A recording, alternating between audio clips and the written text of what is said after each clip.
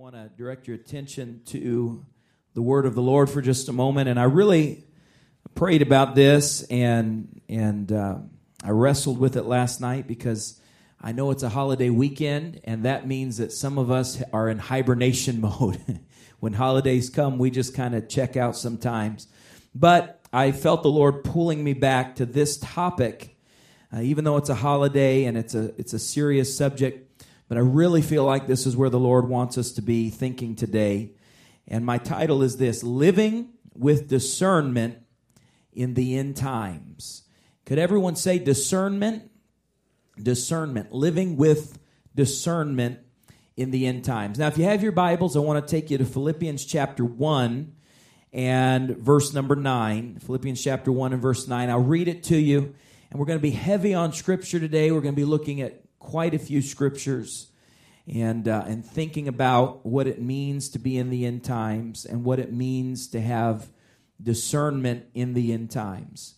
So Philippians 1 and 9 says, "And this I pray, that your love may abound still more and more in real knowledge and all discernment, so that ye may approve or discern the things that are excellent, in order to be sincere and blameless until the day of Christ," or the return of the Lord. In other words, Paul is telling us that we need to be discerning in what is right and what is wrong, and be discerning in how to be sincere, discerning in how to be blameless until the day of Christ's return. And this is part of what it means to be in the end times, to have a strong spirit of discernment. Now, I want to talk about a couple of other things regarding discernment, but first I want to take you to 1 Corinthians chapter 12 and verse number 4.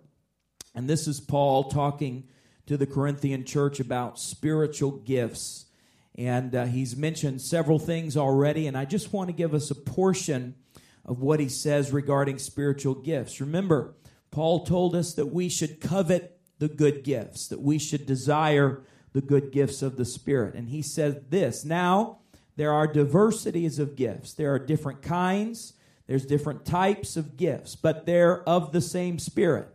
And there are diversities of ministrations, and the same Lord. And there are diversities of workings, but the same God, who worketh all things in all. But to each one is given the manifestation of the Spirit to profit withal.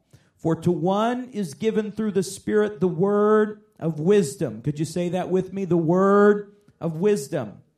"And to another the word of knowledge, according to the same Spirit." So these are two separate gifts that we've mentioned just now, but they come from the same Spirit. How many know that we serve one God, and Jesus is His name? "And to another faith in the same Spirit. And to another the gifts of healing in the one Spirit.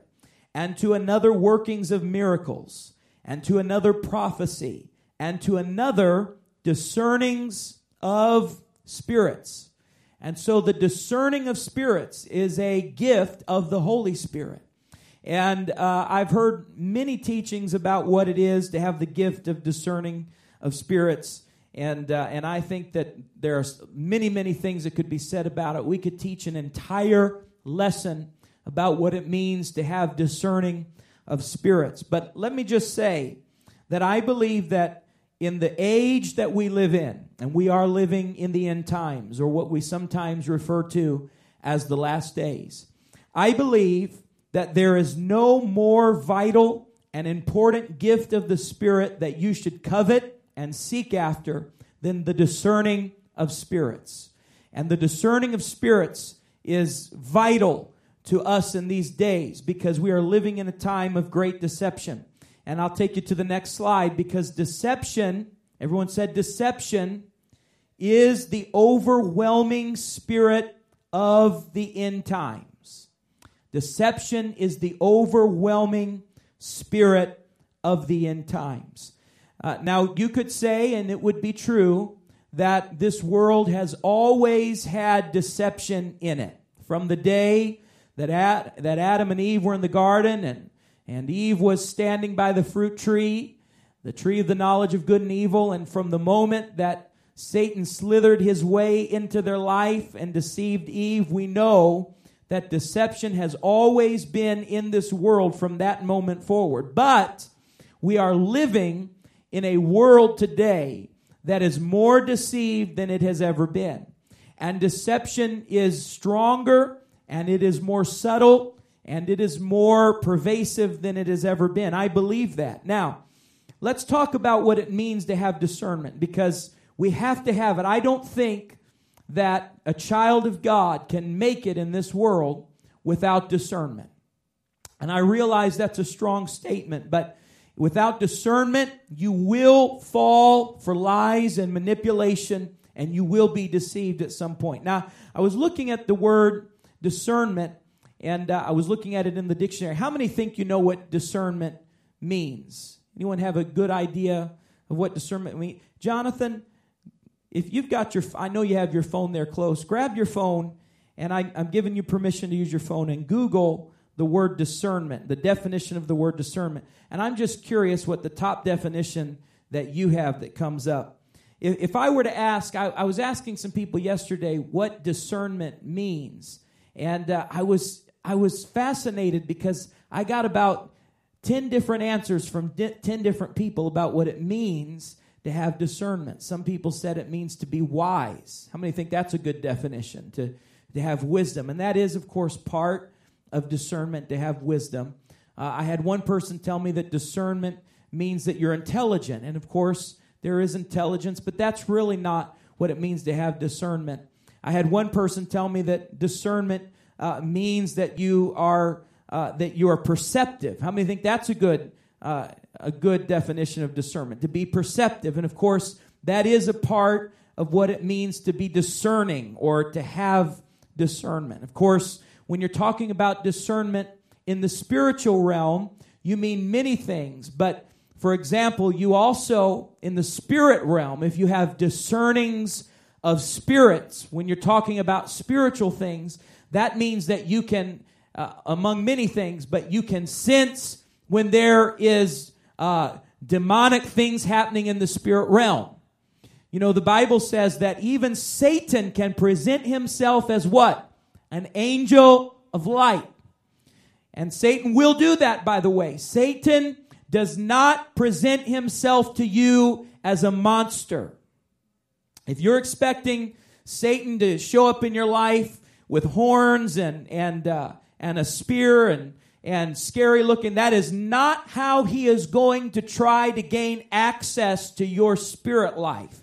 He's going to come as beautiful and as enticing as he possibly can. Did you find a definition? Stand up and read that to us. I'm just curious what is that the first one you found? Okay, what's the first one that you found? Well, wait. First tell me who it's from. That's Webster. Okay, let's hear what Webster said. I have the Oxford Dictionary here. Let's hear what Webster has to say.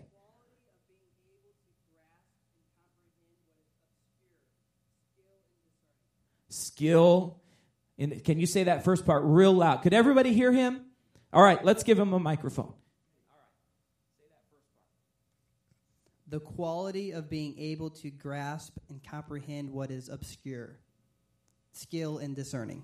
Yes. How many think that's a good definition? I think that's a good definition, the ability to skill in discerning. Now, I picked up last night, I was very curious what the first one he pulled up. I was late last night, was just thinking about it, and I pulled up the Oxford definition. And they said something very similar, but they said the ability to judge well. The ability to judge well. I think those are all good definitions of what it means to be discerning. And by the way, I think that's important because when you hear people that say, well, only God can judge me. If you're going to be discerning, you have to be able to judge well.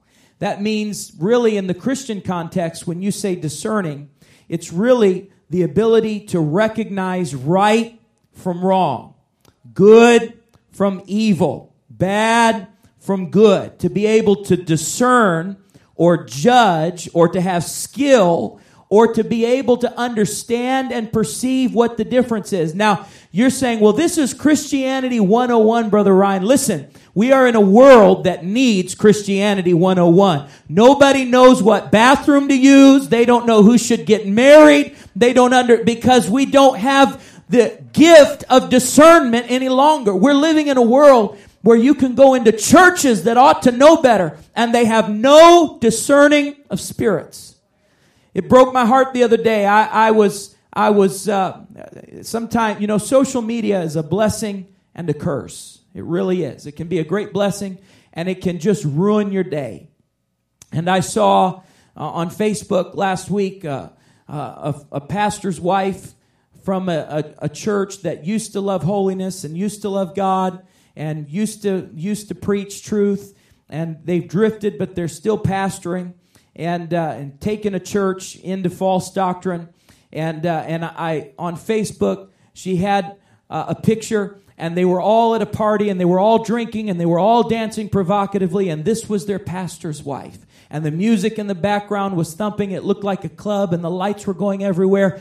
The gifts of discernment are more necessary right now than it has ever been, because people are losing the ability to discern and perceive right from wrong. And there's reasons for that, because the age it is, and I'm submitting to you today that it is the overwhelming spirit of the age. Why? Because we are living in the last times. Jesus is about to return. And the Bible told us numerous times that in the last days, the spirit of deception would be strong in the world. It would be pervasive. And so when you see people who are falling underneath the weight of deception, you should pray for them. Your heart should break for them. You should reach out to them. But you should also realize that it is just another sign of the times. It is another sign that Jesus is coming back very, very, very, very soon. Now, I realize, wake up.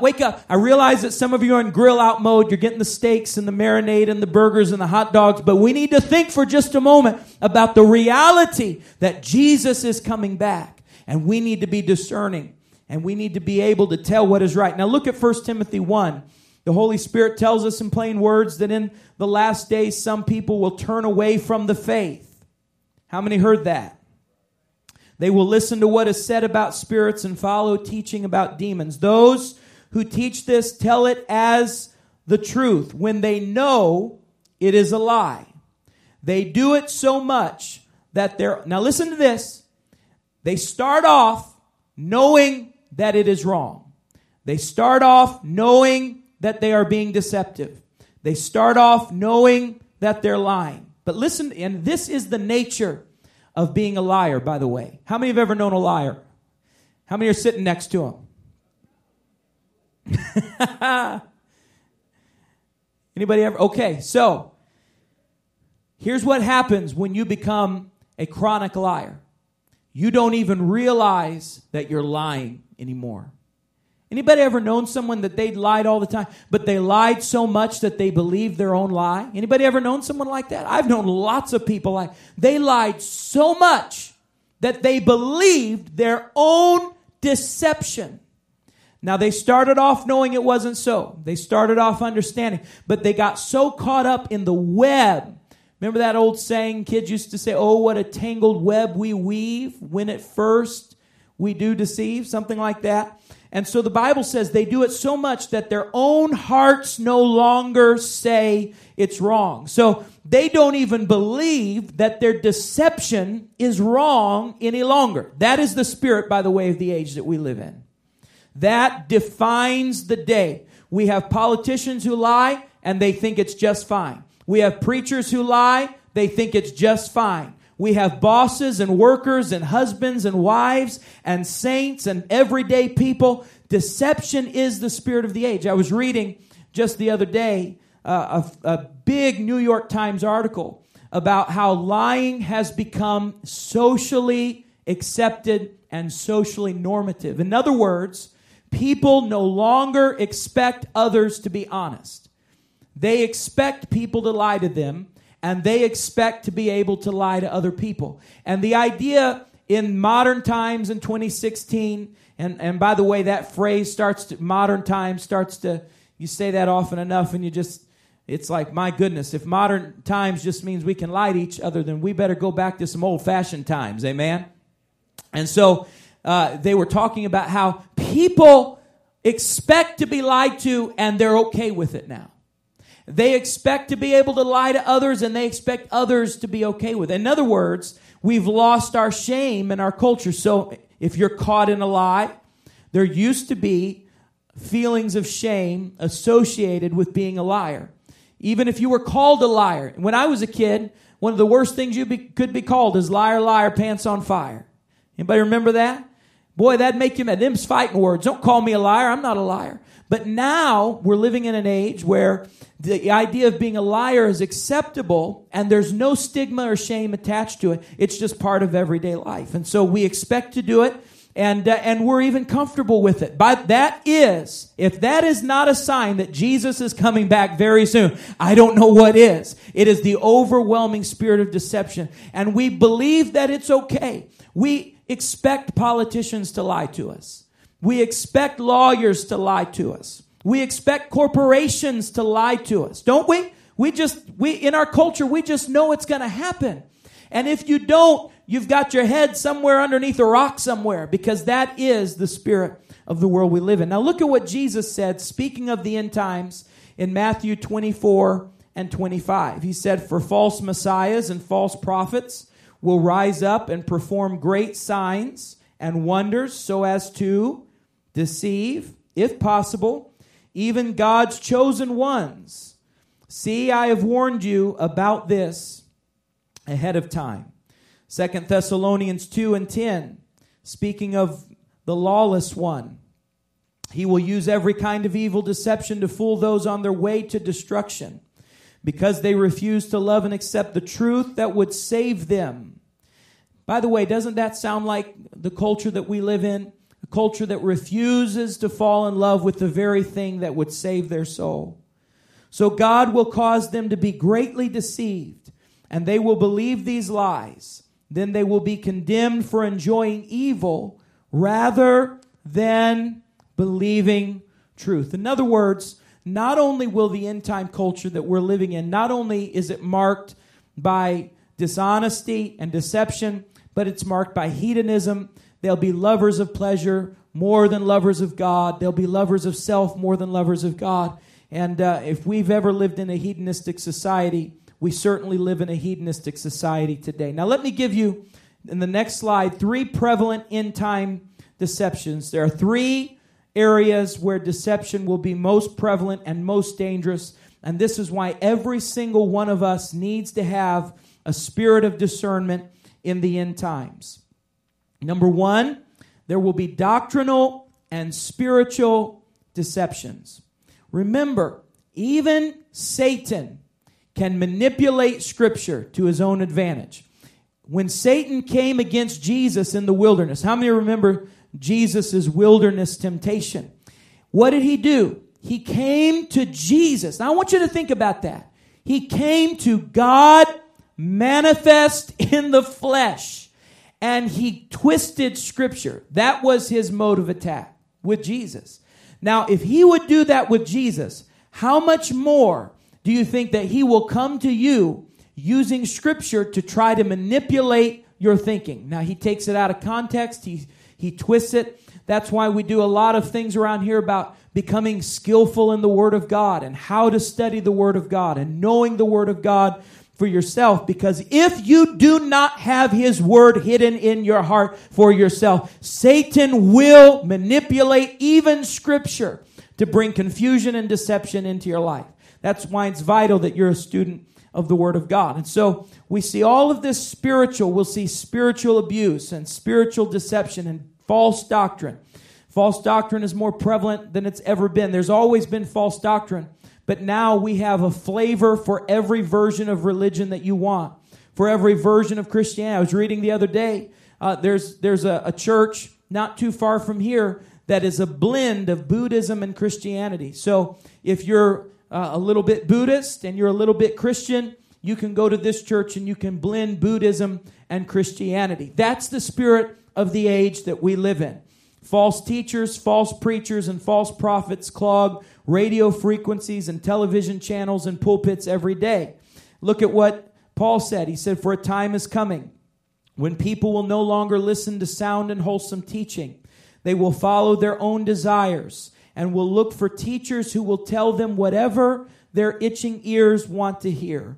They will reject the truth and chase after myths." And so we were warned that this is exactly what the last day culture would be like. It would be a culture where we want to hear what we want to hear. Preacher, tell me what I want to hear. Don't tell me thus saith the word of the Lord. Tell me what makes me feel good. And I pray that spirit is never the spirit of Apostolic Tabernacle. I want my pastor, I want my bishop, I want my elders to tell me thus saith the word of the Lord. I don't ever want to ask somebody to just tell me what makes me feel good temporarily. And by the way, you know, Jesus talked a lot about multiple occasions. He talked about wolves that would invade the church and that they would lead people astray. And I know, I can feel it. I know it's a holiday and we're, y'all, if you could see some of your faces right now, you're just about ready to pass out. But I'm going to tell you this warning. And I felt it so strong in prayer last night, and somebody needs to hear this. Maybe it's only one person, I don't know. But sometimes we read those scriptures and we automatically assume that when it says wolves, it's talking about pastors or preachers. But did you know that there can be wolves that come into the church and sit on pews? And, you know, there are a lot of armchair teachers in churches. Did you know that? There's a lot of back corner teachers that'll start kind of teaching in the shadows. And they may not even be a leader in the church, but they'll invade and there'll be people. I've seen this many times. I've seen people who came into a church with one intention and one intention only, and that was to try to convince somebody that either something about what they believed was false, or, well, you don't really need to do that, or you don't really need to believe that, or that's not really necessary, or you don't really need to be baptized. I remember I spent 2 years teaching a Bible study with a family in Natchez, Mississippi. 2 years we would meet once a week, and I'd go to their house and teach them a Bible study, and I'd pray for them, and they would not get baptized, and I would plead, and I'd go back to it, and do you have any questions? And after 2 years, finally, I just said, you know, just explain to me, what is it that's holding you back? You obviously care. You obviously have concern. You wouldn't be, you know, getting with me for 2 hours a week for 2 years if you didn't care about all of this stuff. What's going on? Why won't you be baptized? You know, sometimes you just get desperate if you care about people. So I was feeling a little desperate, and they told me, they said, well, yes, I know, Pastor, but I have also been getting with brother so-and-so from the church. And he's been telling me that it doesn't matter if I'm baptized. A wolf had invaded the church.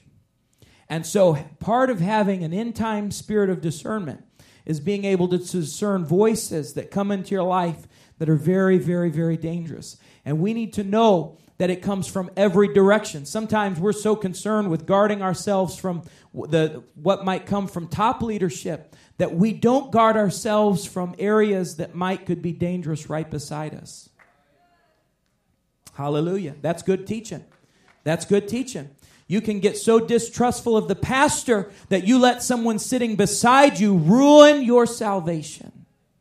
Yes, you can. It's a very, very dangerous thing, and I've seen that many, many times. In fact, we're hard on preachers, and I'm the first to hold preachers accountable to a good standard.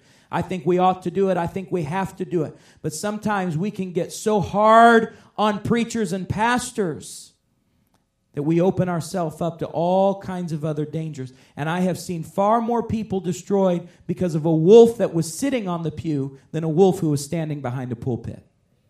Hallelujah. I'm in the Holy Ghost right now. Yes, I have. And the spirit of discernment understands that wolves can come in all shapes and sizes. They don't even have to be a title, but they will have on sheep's clothing. And by the way, the Bible says they would be wolves in sheep's clothing, not wolves in shepherd's garments.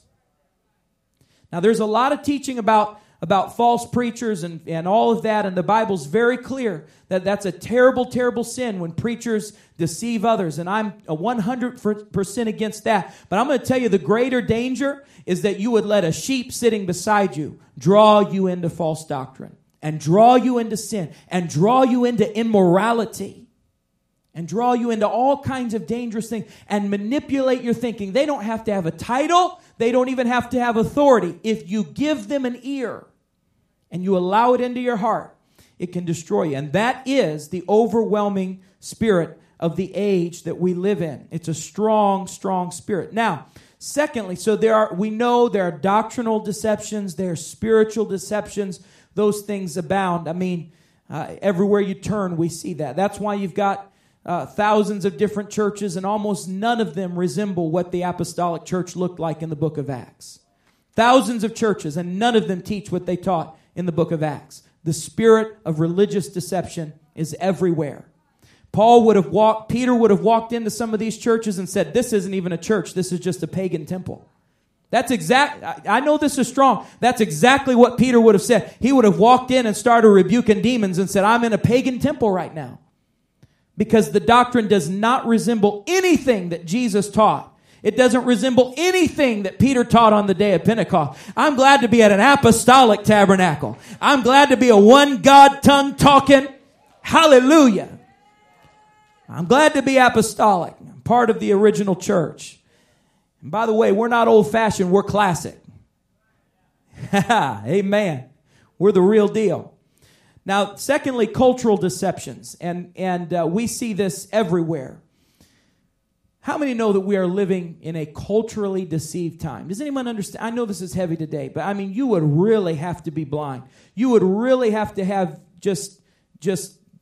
you'd have to be watching 8 hours of TV a day and just going to the movies and just flittering life away to not realize that we're living in an age that is just overwhelmingly deceived.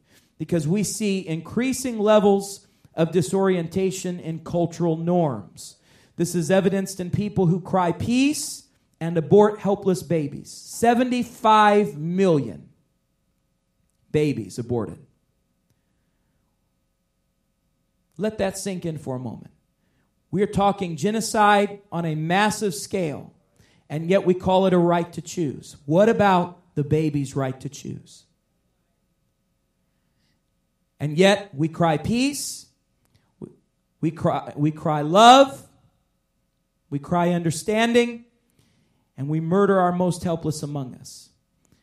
We're in a culture that cries love and doesn't even know how to love. We have divorce rates that are through the roof, and then we have, even worse than that, we have a generation of people that won't get married because they don't even believe in the institution of marriage. And then we have rampant gender dysphoria.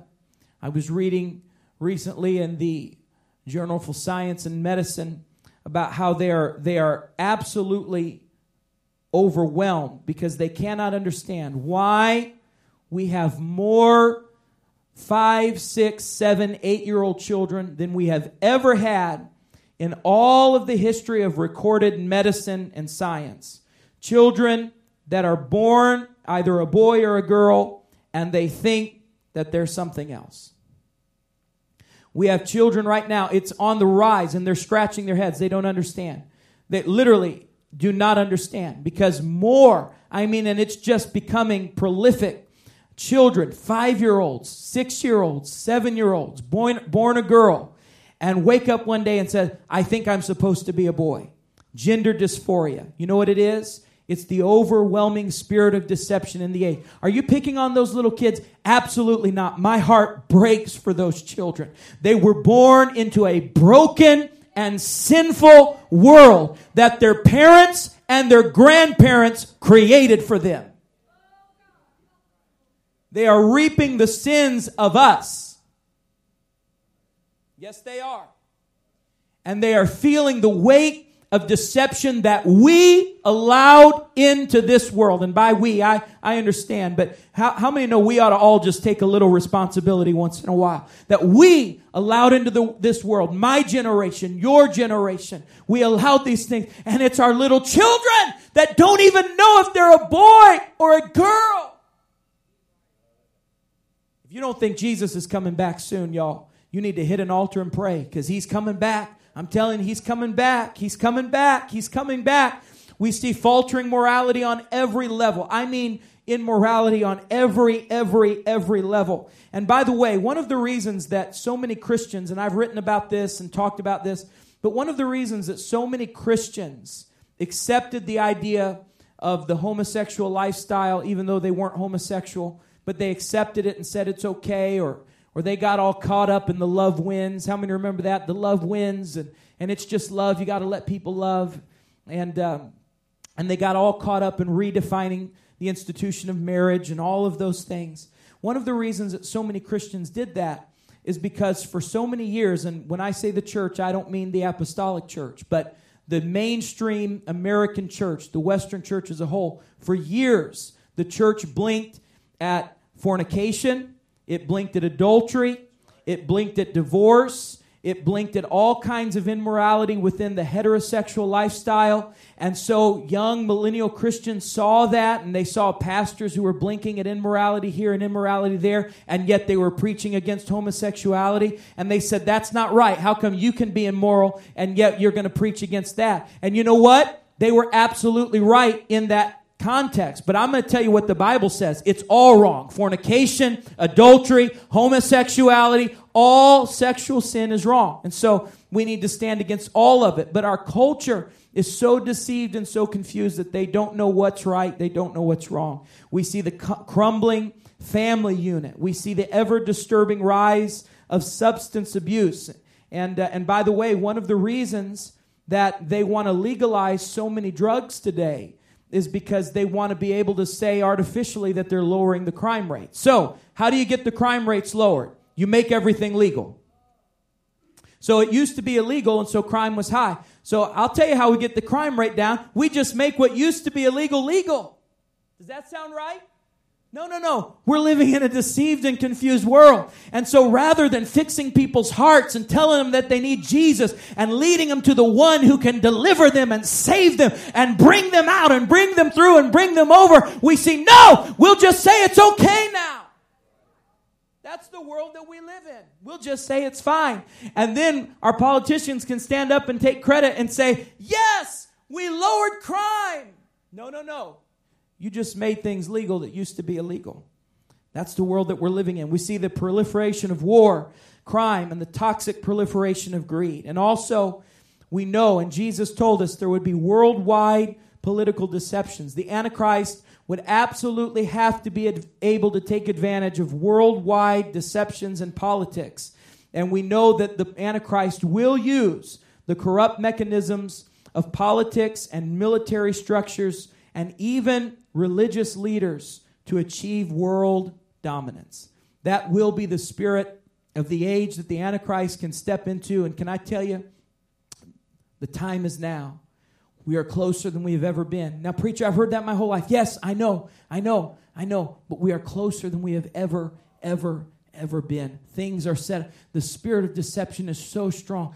Listen, for those of you, if you were to just think a moment, 20 years ago, couldn't you just agree with me that you're seeing things now that you never dreamed would be possible just 20 years ago? I mean, think about it. Would you ever dream 20 years ago that people would be wondering what bathroom to use? Would you have dreamed that?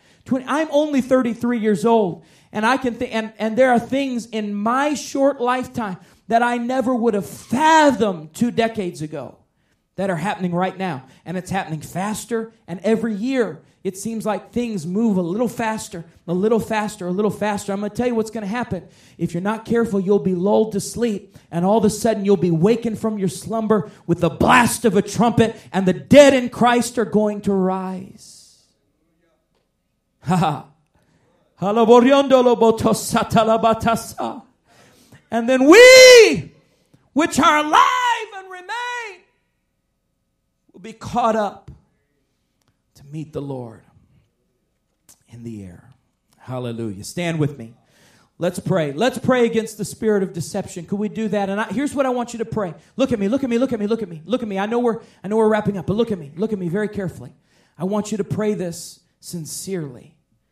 I want you to pray that God would give you, not the preacher, but you, the gift of discernment, so that you could guard yourself and the Spirit could guard you from the spirit of deception of the times. Could you do that? I want you to pray for yourself right now. Do that. Lord, in the name of Jesus, my God, I feel the Holy Ghost. Lord,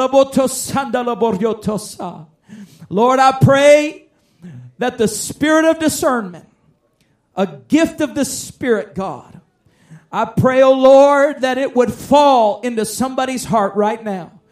I pray that they would walk in the Spirit. I pray that we would talk in the Spirit. Lord, it is my desire that we would pray in the Spirit, oh God. I pray that we would be a people who are led by the Spirit, God.